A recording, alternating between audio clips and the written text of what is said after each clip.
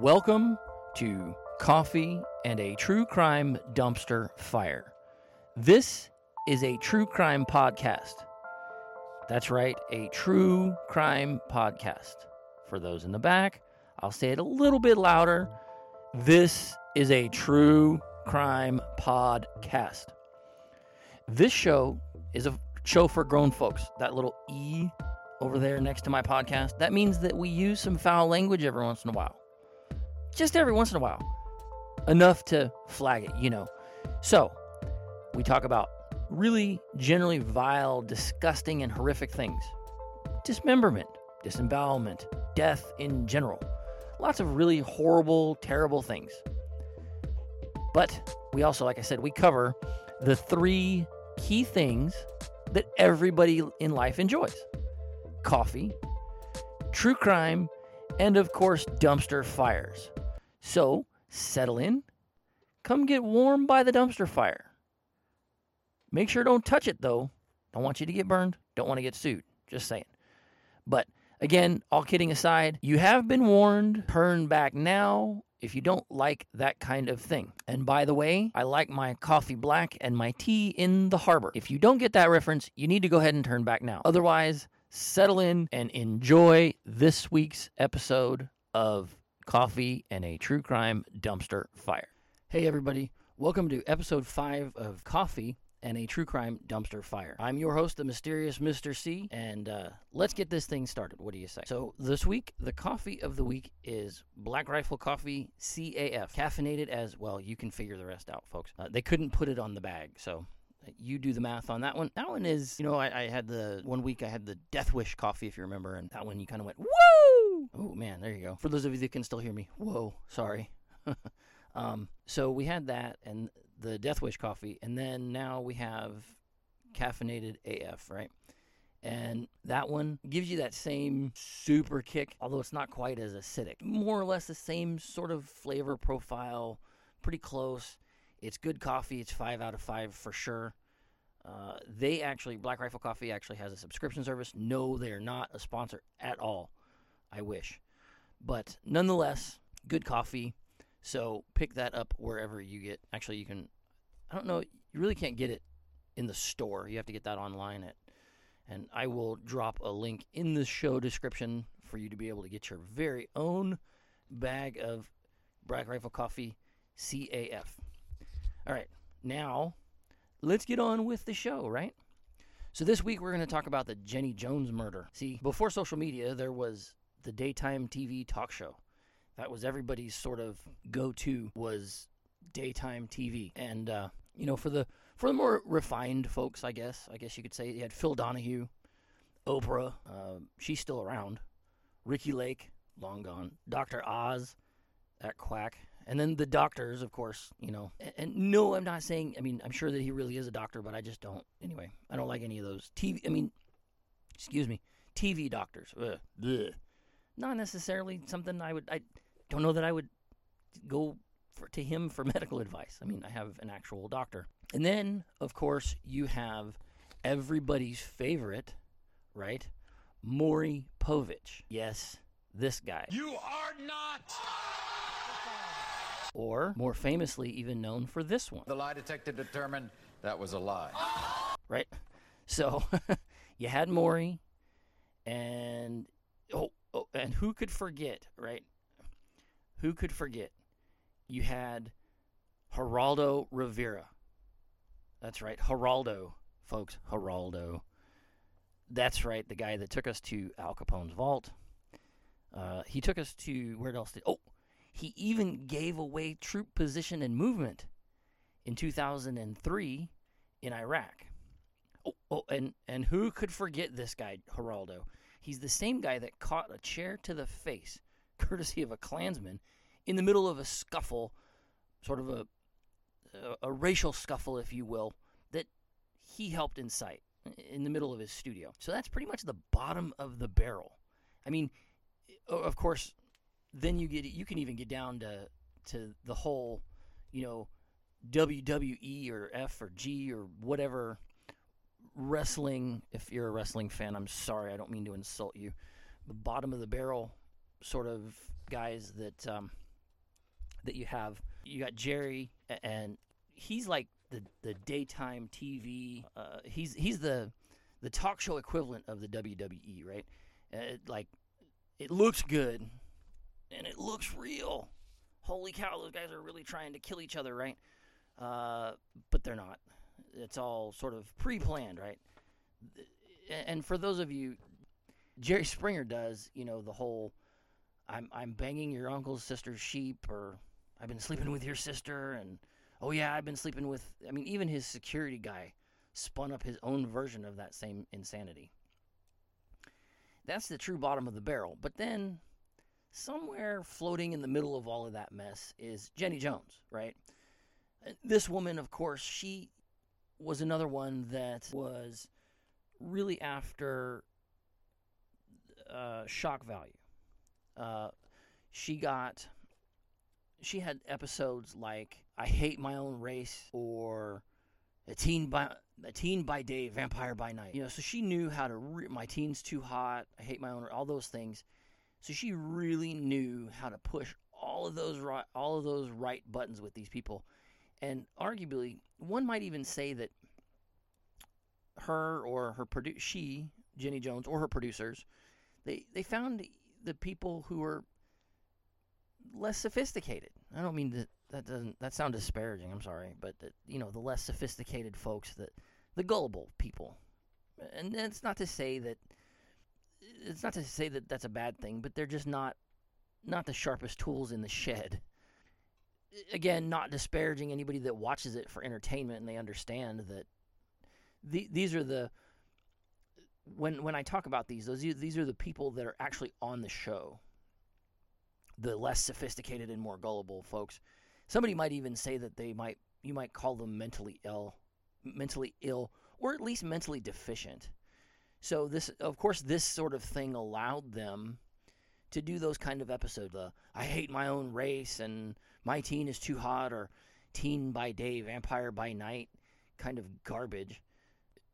So, and they always had, if you remember, because show of hands, who has actually watched that show? Yes, for those that can't see me, of course, nobody can see me except for you in the back. Thanks for showing up. But show of hands, my hand is up in the air for sure. Who watched that trash? I was home, I'd be homesick or whatever, and that's about the only thing on TV in the middle of the day. So, you got to do what you got to do, right? For entertainment purposes. And, so if you're in your 40s or 50s, anywhere around that, you've probably watched some of this stuff staying home from school. So you've watched at least one episode. So you've probably seen during those episodes, you see what they call the call to action, right? If you or someone you love, not the what do you want to call them? Not the mesothelioma ones, but like the call to action, the ones that want you to be on the show, that they say, someone you love, or do you have a secret crush, and all of that. The secret crush, in fact, is how we ended up with the Jenny Jones murder. If you're not familiar with the Jenny Jones murder, you had to have been living under a rock if you're over 40. So March 6th, 1995, on a soundstage in Chicago, Jenny Jones filmed an episode of the Jenny Jones Show that would never actually air. To the live studio audience, she posed this question, quote, "Now, which of these ways would you choose to reveal your secret crush on someone? A, would you write that person? B, would you tell that person in private in case he or she rejects you? Or C, would you tell that person that you're gay and you hope he is too on national TV?" Of course, everybody's seen that famous clip, but nobody's ever seen the whole episode because it never went to air. And the crowd went nuts, of course, if you're gay and blah, blah, blah, over that answer of would you tell that person you're gay and you hope they are too?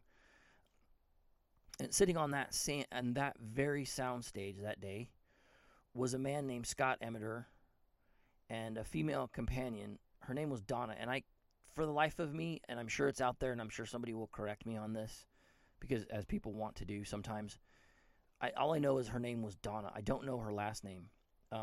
Anyway, so sitting up there on that stage was Donna and Scott Emmiter. And then sequestered in a, quote, soundproof room, unbeknownst backstage to him that they were talking about it, was a man named Jonathan Schmitz. He's told by a producer, allegedly. That's important that we put that in there, because there were lawsuits galore out of this. Anyway, so allegedly he would be learning who had a crush on him and that it could be a guy or a girl. So, of course, he comes out, and there's the big reveal, right? And during the big reveal, Jonathan seemed really to be kind of he seemed to be a pretty good sport about it. He kind of smiled and laughed and had that nervous laugh, but you could tell he seemed to kind of take it in stride, but you could tell he was definitely sketched out and uncomfortable. And he said, I'm definitely, so they asked him after they revealed that, Scott was the one who had the crush on him. They said, they were like, well, Scott, he was like, well, I'm definitely heterosexual. I'm a straight guy. I think he actually said I'm very heterosexual is what his words were. Anyway, so it seemed to, okay, it all kind of rolled out. No big deal. So, meanwhile, back at the ranch, all seemed right with the world a couple days. The next day, 299 miles to the northeast-ish, back in their hometown where Donna and Jonathan and Scott all lived, in Lake Orion, Michigan. And to get there, you had to go around the little finger of Lake Michigan down there. Somehow that makes some kind of weird mitten. I never really understood that. I failed geography, I guess. But anyway, it's in the main part of Michigan, a little bit to the northeast of Lansing. And so the group gets together like on the 7th and 8th, and like the night of the 7th and into the 8th. So this is the day after their big shocking reveal and what have you. and according to depositions shown to jurors in the civil suit, yes, again, there were lots and lots of lawsuits. Not really lots of lawsuits, but there was a big lawsuit. And we'll get to that, spoiler. But according to depositions anyway, in the civil suit that came out of it, there were a couple of different people that claimed that Scott bragged that he'd had a sexual encounter with Jonathan, one of which was a friend that he made on the Jenny Jones shows that day, a guy named Ronnie Perez. And we'll come back to all that. Yeah, that's right. The Jenny Jones show got the ever-loving shit suit out of them, for sure. I put that in my notes. I put that in the notes exactly that way. So anyway, so then let's move forward to March 9th, 1995, the day of the murder. So Jonathan comes out that morning, I guess, and finds an anonymous, suggestive note that he assumed was from Scott outside of his apartment. Well, Jonathan just snaps. He's done. And he goes to the bank. He pulls a bunch of money out of his bank account, drives himself down to the local hardware store, I believe. Again, I really had a hard time finding specifically where he went. Obviously, he went to a gun shop of some sort. Hardware stores, shocker, there are hardware stores that sell guns. But anyway, so he went and purchased a Mossberg pump-action 12-gauge shotgun and some shotgun shells. Then he drives his happy ass over to Scott's house, and he knocks on the door. They have a brief, air quotes, conversation right there at the door. Jonathan says, I'm going back to my car. He goes back to his car. And then he goes back out. He reaches in the trunk, pulls his shotgun out, and he walks back up to the door. He pushes the door open, and he shoots Scott Emmiter twice right there. Now, I've seen the crime scene photos. I actually watched an entire show about an episode of a series on Netflix called Trial by Media, and they cover all this same kind of stuff. One of which is they specifically spend an entire episode on the Jenny Jones murder. So I've seen I've seen the crime scene photos. So it's weird because he went inside the doorway, and and if you look at the crime scene photos, there's this chair right inside the doorway that's like overturned, and they say that it's debated. He picked it. There's no debating the fact that Scott picked it up as Jonathan pushed the door open with the gun. But the debate was he using it as a shield or as a weapon? Did he throw it at Jonathan? I guess that doesn't really matter. I mean, Jonathan's got a gun. He's got a 12-gauge shotgun that he's pointing at Scott. Inside the house that day, totally unharmed, was a guy named Gary Brady. We'll get to him in a minute. Well, we'll get to him right now. So Gary testified, at least in the criminal trial, and he was at the house and he witnessed the shooting. He said that Scott yelled something along the lines of, "Gary, he's got a gun," and that's when Scott picked up the chair and he was shot twice. And at that point, after Jonathan shoots him twice, he flees the house. He drives down to a payphone, calls 911, and admits to everybody what he's done.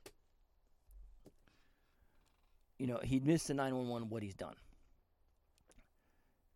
So, needless to say, he's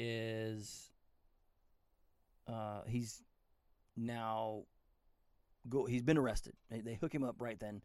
He went down, like I said, to some payphone down the street, picked up the payphone. Yes, that's right. It was the 90s. They didn't have cell phones, right? So he went and found a payphone. For those of you under about 25 years old, maybe even 30, a payphone is this nifty device. It's a landline, and you put money in it, coins, quarters. You drop quarters in it, and you could actually call other people's landlines. It's the craziest thing. Anyway, so he lays the whole thing out in the 911 tape. I'm not going to play the 911 call. I don't necessarily. I don't think for future reference, unless there's something very specific about the 911 call, I don't think that it's necessary to play them. So then in November of 1996, Jonathan goes on trial. He was arrested, and he was charged with first-degree murder. Of course, everybody knows what first-degree murder is, right? Premeditated, thought out, planned, etc. And I don't know, taking the time to go to the bank, from the bank to the hardware store or wherever it was that he purchased the gun, both those things require cognitive effort, right? You have to think that through. You have to have some sort of intent behind that. So to go and buy a shotgun and buy shotgun shells and then go to Scott's house, knock on the door, all those things, to me, it's all very premeditated, right? One would think.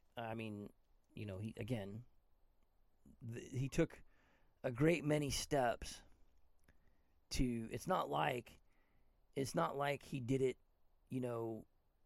where you got Scott shows up and says, "I love you, man." I'm not making fun. But he shows up and says, "I have a crush on you," and Jonathan just blows him away. Or Scott shows up and tries to do something, makes some sort of advance, and he shoots him or whatever. It's not like that at all. There's plenty of time.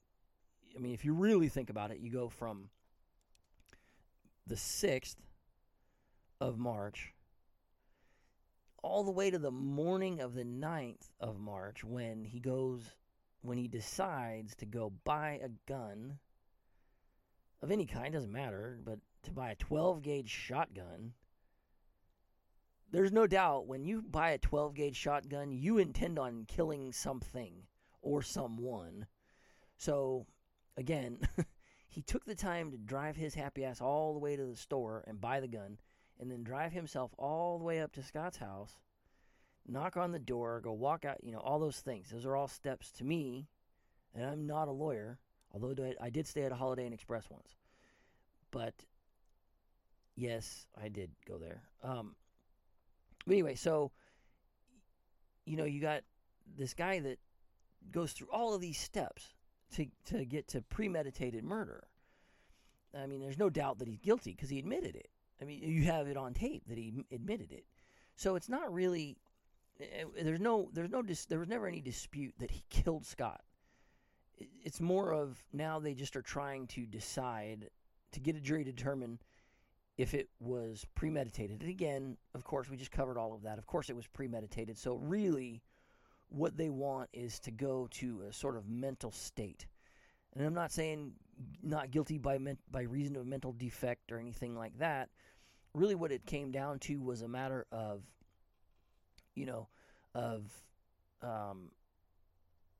is it first degree murder or is it second degree murder because it was, he was in a fog or whatever. And ultimately on November 13th, 1996, he was found guilty of second degree murder.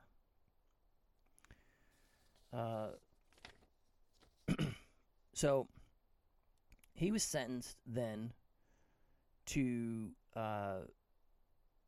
25 to 50 years at that point. On his sentencing, he was sentenced to 25 to 50 years, and on the 4th of December, 1996.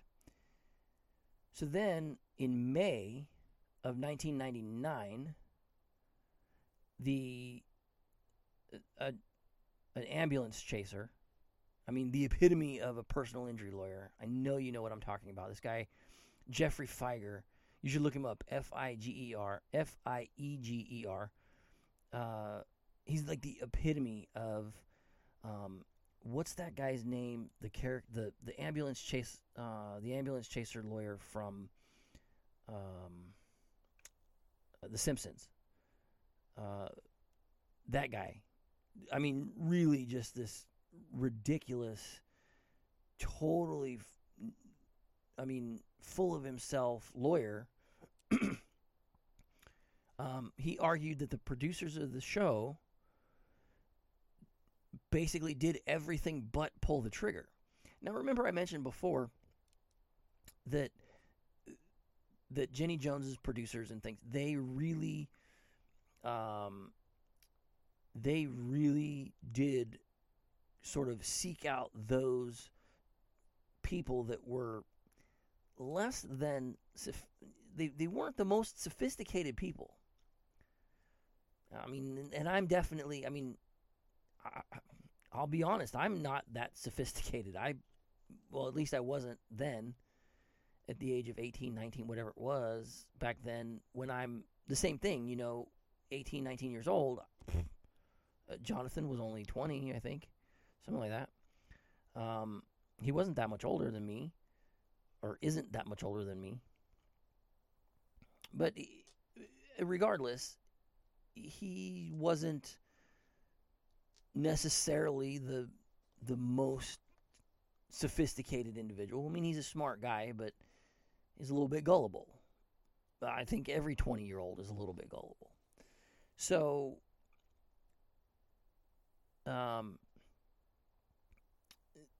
the jury actually found that the Jenny Jones producers and the show and the production company, the whole bit, all of them, the studio, everybody, they managed to award the Amador family $29.3 million. $29.3 million.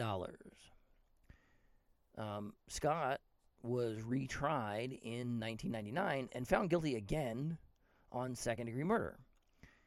So he just continues on down to down the same road that he was on, with trying to,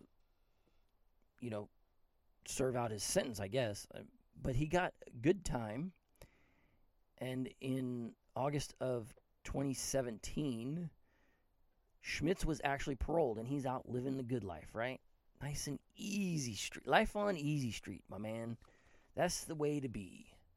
And then you got, in 2000, we should also note that in 2002, the Michigan Court of Appeals overturned that lawsuit judgment. It's not really clear why, other than, and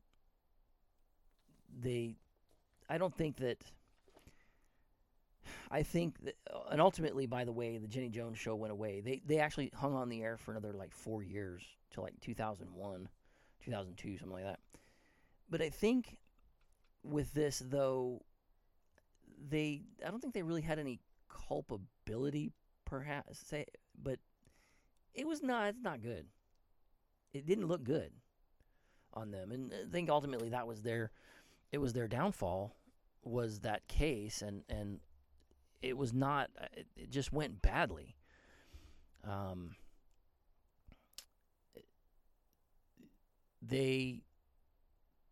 Again, it's all trash TV. Now we have social media, though, right? We have Facebook and Twitter and all these things. I'm waiting for that one. I know there's the Craigslist murder, and I think I'll cover that at some point, but the Craigslist murders, and there's one other one having to do with social media.